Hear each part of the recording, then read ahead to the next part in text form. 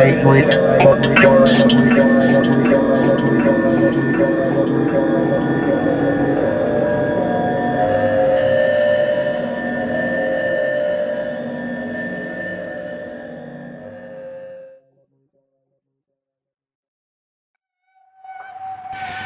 afternoon, ladies and gentlemen. Welcome again to Scale Down. Every month, the Scale Down event occurs in London's fashionable West End in a pub, or rather a room above a pub called the King and Queen. And the guests invited are asked to possibly scale down their act. This could be, which is definitely with regards to the length of set. All performances are roughly about 15 to 20 minutes. And sometimes, but not always, the artists scale down with their repertoire and instrumentation. As I say, this takes place normally the last Friday of every month and every other week here on Resonance 104.4 FM. We play you highlights. My name's Mark Braby and my co-presenter Andy Cools will now tell us who we have in store on today's show. Andrew, who's on today's show? Yeah, on today's show we've got, first up we've got the Paranoid Foundation, two guys who play sort of dystopian layered soundtracks, followed up by Dave Draper, who's also known as the Invisible String Quartet. We're going to start off by playing a track from the Paranoid Foundation, which was recorded at Scale Down. And this one is going to be called Desolation, just as soon as I get it in the CD player. And here we go.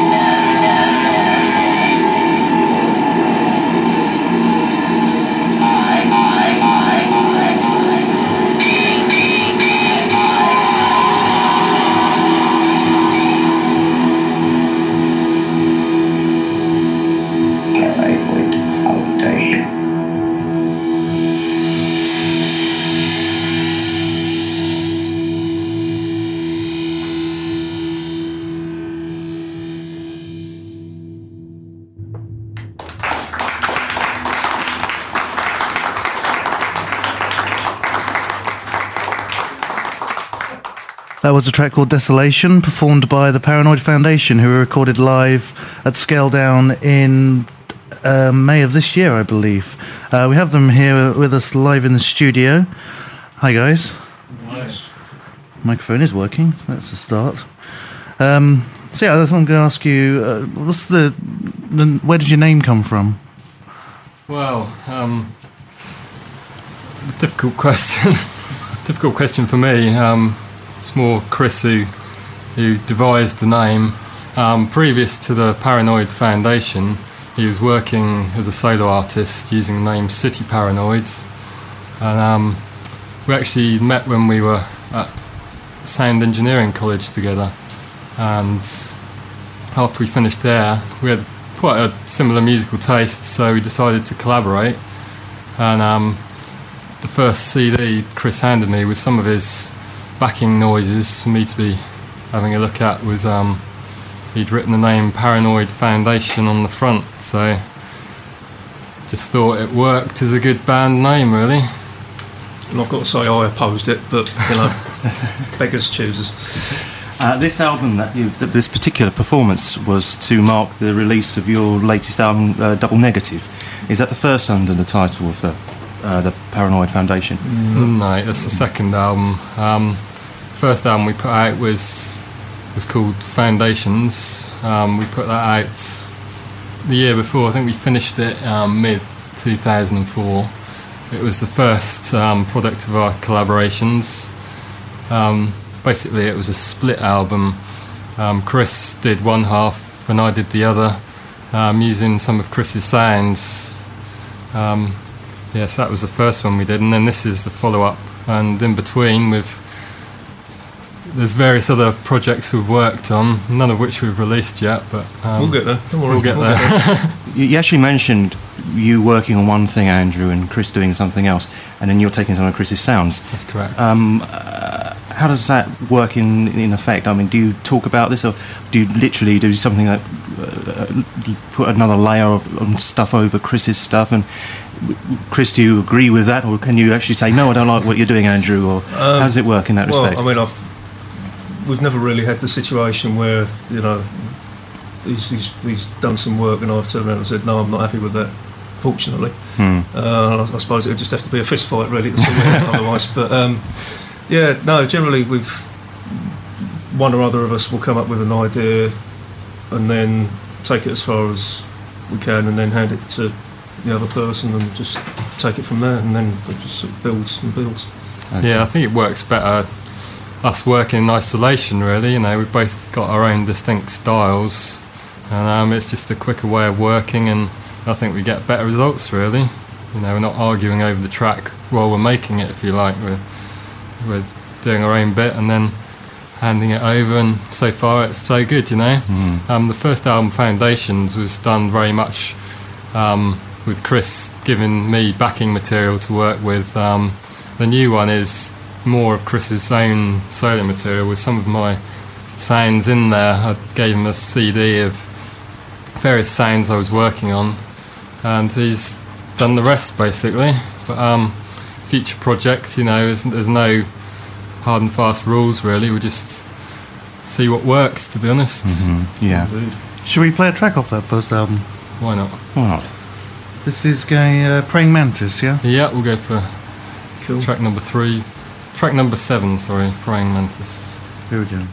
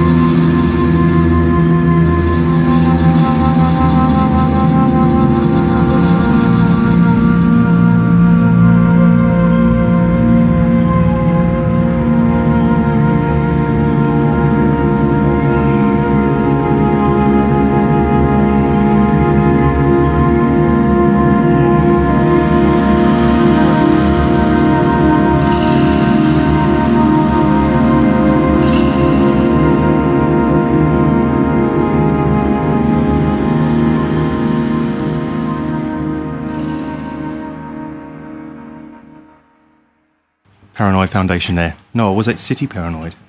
That was Paranoid Foundation. From the album Foundations. Excellent. We heard Mellotron there. We were actually just discussing it. Well, kind of commenting anyway. We were talking about the distinctive sound of the Mellotron, and actually the objective of the Mellotron is to replicate other sounds. So how can it actually be a distinctive sound? We're actually chatting we've got Dave Draper here as well in the studio. Hello, Dave. Right.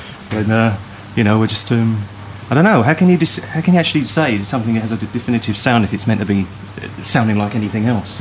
Well, I think that particular sound. I think the Beatles might have used that sound. It's like the Mellotron flute sound. So Strawberry Fields Forever. Yeah, I think that was where it was used. So people are always going to recognise that particular noise. But and of course, it used to be a series of tapes, I believe. Yeah, that's that right. was the Yeah. first sample, really. That was it. Yeah. But I think they actually had a length of tape that played through, and it was on a spring, so rather than a loop.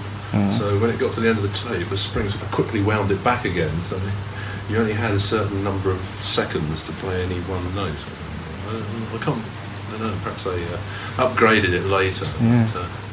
But, there seems to be an awful lot of effort going into making plugins for computers to simulate old technology that's all been lost now, rather than sort of design new digital, fantastic sort of do-anything sounds. We want it to sound like a Hammond organ or a Mellotron. It is amazing the amount of instrumentation that can be replicated. We want that glitch in there, just like it used to sound. Whereas they probably spent thousands of pounds trying to iron out those things in those days and didn't have the technology. But of course, with the Mellotron as well, it was quite a perishable instrument in a way, because the tape's not going to last forever, isn't it, really? So in a way, these kind of plugins are quite a godsend when it comes to that. And these days, to be honest, the cost aspect of the whole thing is certainly something you've got to consider. The original Mellotron, very expensive. You've got to maintain it. It's a very heavy instrument. It's a roadie's nightmare, to be honest, if they're going to a gig. So I think the virtual instrument version has got several advantages, and particularly with the Mellotron, it's exact identical sounds because you're not modelling the instrument. You've actually got the actual samples, original samples from the tape bank. So. Yeah. So these instruments, you listen out to these things and try and think, I want to replicate it and get that kind of feel, or how is it you go about selecting a particular sound? I mean, if Chris, I take it that you present a layer. As we said before, and Andrew's going to go over that. How does it? What sounds do you choose? Do you have a particular frame of? I have a sort of an empirical attitude towards that sort of stuff. Generally, I mean, if I find a sound that I like and I've not used it anywhere else, then that's fine. I do consciously try and steer away from sounds that I've heard anywhere else. Yeah. I mean, obviously you're gonna get overlaps here and there, and that's unavoidable. But as much as possible, I try and create new sounds and just try and get away from what I've done previously, which is kind of good and bad, because it means that you're always sort of trying to avoid repeating yourself rather than just saying, right, I'm going to start from fresh and it's going to be a brave new day and all that. But no, it's worked well. So yeah, I think really we're trying to sort of create some kind of atmosphere with our music. So whatever sound sort of fits the sort of dark, oppressive atmosphere we're trying to create, really. That last track you just played, there's a number of different elements in there. I think Chris played, is that the track you played guitar with a bow on, I think? There's a bit of bass going on there as well, I think. Yeah, to create the backing, and then we've actually got a few field recordings in that one. We have an invisible third member, who's actually a Japanese guy, Tetsu, who does a lot of our artwork, and he contributed a lot of the found sounds in that track. I don't know if you noticed, there were found sounds. A lot of field recordings, of building sites and things like that we worked into the track. So that always makes it even more interesting, because you're creating a well, I hate to say the word soundscape, but it's the only thing I can think of at the moment. But with such things like that, it's good to get real organic sounds, something of the city or whatever. Now you mentioned that you had an interest in dark and experimental sounds, and you've had, it says here on the website you have an interest in a variety of musical sources, including krautrock, industrial and punk, through to dub and electronica and ambient noise. Do you actually think of a kind of Was this with dub or something, or electronica? Do you think no, it's something? dub, no, Paranoid Foundation. No way. I mean, no, you've got to have dub. Yeah. Yeah, we're both big fans of sort of 70s Jamaican reggae and dub. We're King Tubby, you know. King you just Tubby, can't Lee argue with Perry, it. those sort of people, you know, they were the sort of big innovators in using the studio as a instrument in its own right, really. And that's one of our major influences. I think a lot of our sound also comes from sort of late 60s, early 70s German, what's termed as krautrock, quite experimental music, sort of. The likes of Faust and some Can stuff. And yeah, early Tangerine Dream, Faust, Can, Neu, Popover, all that kind of jazz. Yeah, it's a lot of sort of quite deep, heavy music, really. But I suppose the other thing about it is that all of them like their big spaces, don't they? They all have big sounds, you know, Yeah. big reverbs, Yeah. big echoes. that's what sort of really strikes me when I listen to, in particular, like the first couple of Tangerine Dream albums. You know, they've got this vast, sort of expansive sound, and it's just sort of envelopes the listener, really. And that's similar to sort of what we're going for, really, just a sort of big atmosphere and sort of a timeless, if you like, overall sound.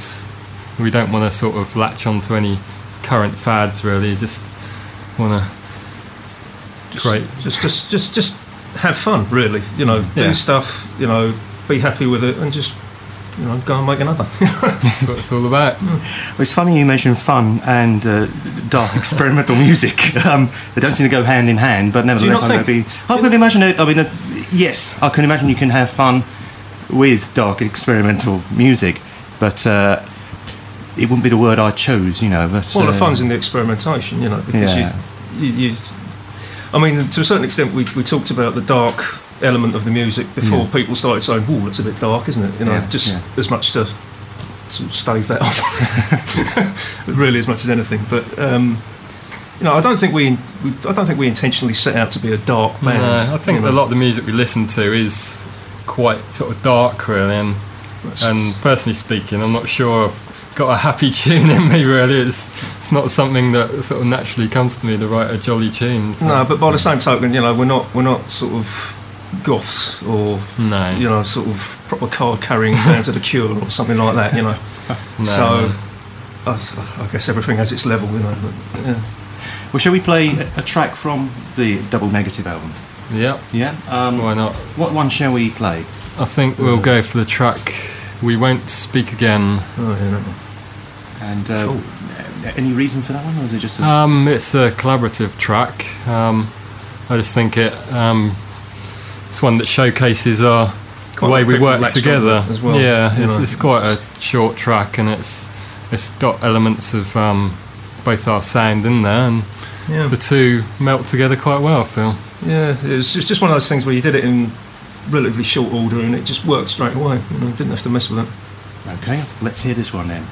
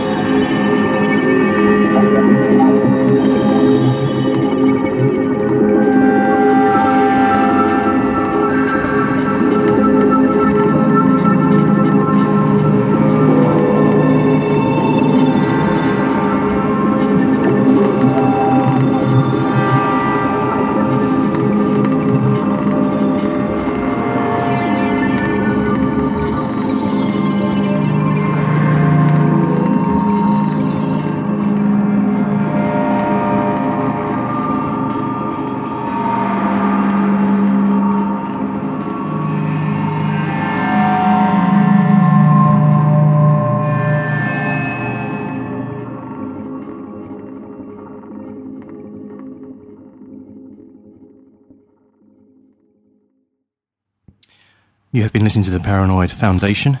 This is Scale Down on Resonance 104.4 FM. We've been chatting to Chris Lee and Andrew Walker. Chris and Andrew, thanks very much for coming along. Thank you. I did enjoy the last performance, even though it looked like I was in another world. I was, I must admit, very inebriated. But I nevertheless absorbed the sound, and in a way it kind of gave it a strange kind of feel, you know. But thanks very much for coming along. Cool. Any website?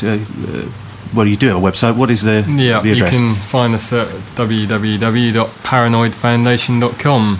On there you can find a selection of our music, and there's some good visuals from our third member, Tetsu. He's a Japanese guy, does some pretty incredible visuals. He does our cover artwork, so go on there and check that out. We've also got a MySpace site, and that's I think myspace.com/Paranoid Foundation, so have a look at that. Okay, great stuff, and thanks again for coming along. Thanks very much. And Chris, I've got to tell you that you're the most regular visitor to the Scale Down Club. Is that good? And I would give you a medal if I had a milk bottle top and a safety pin. But, you're all right. You're all right. I want to just say thank you very much for being a regular visitor to our club. Well, there we go. Okay, thanks very much, guys. Cool. Cheers. Okay, well, next up we have.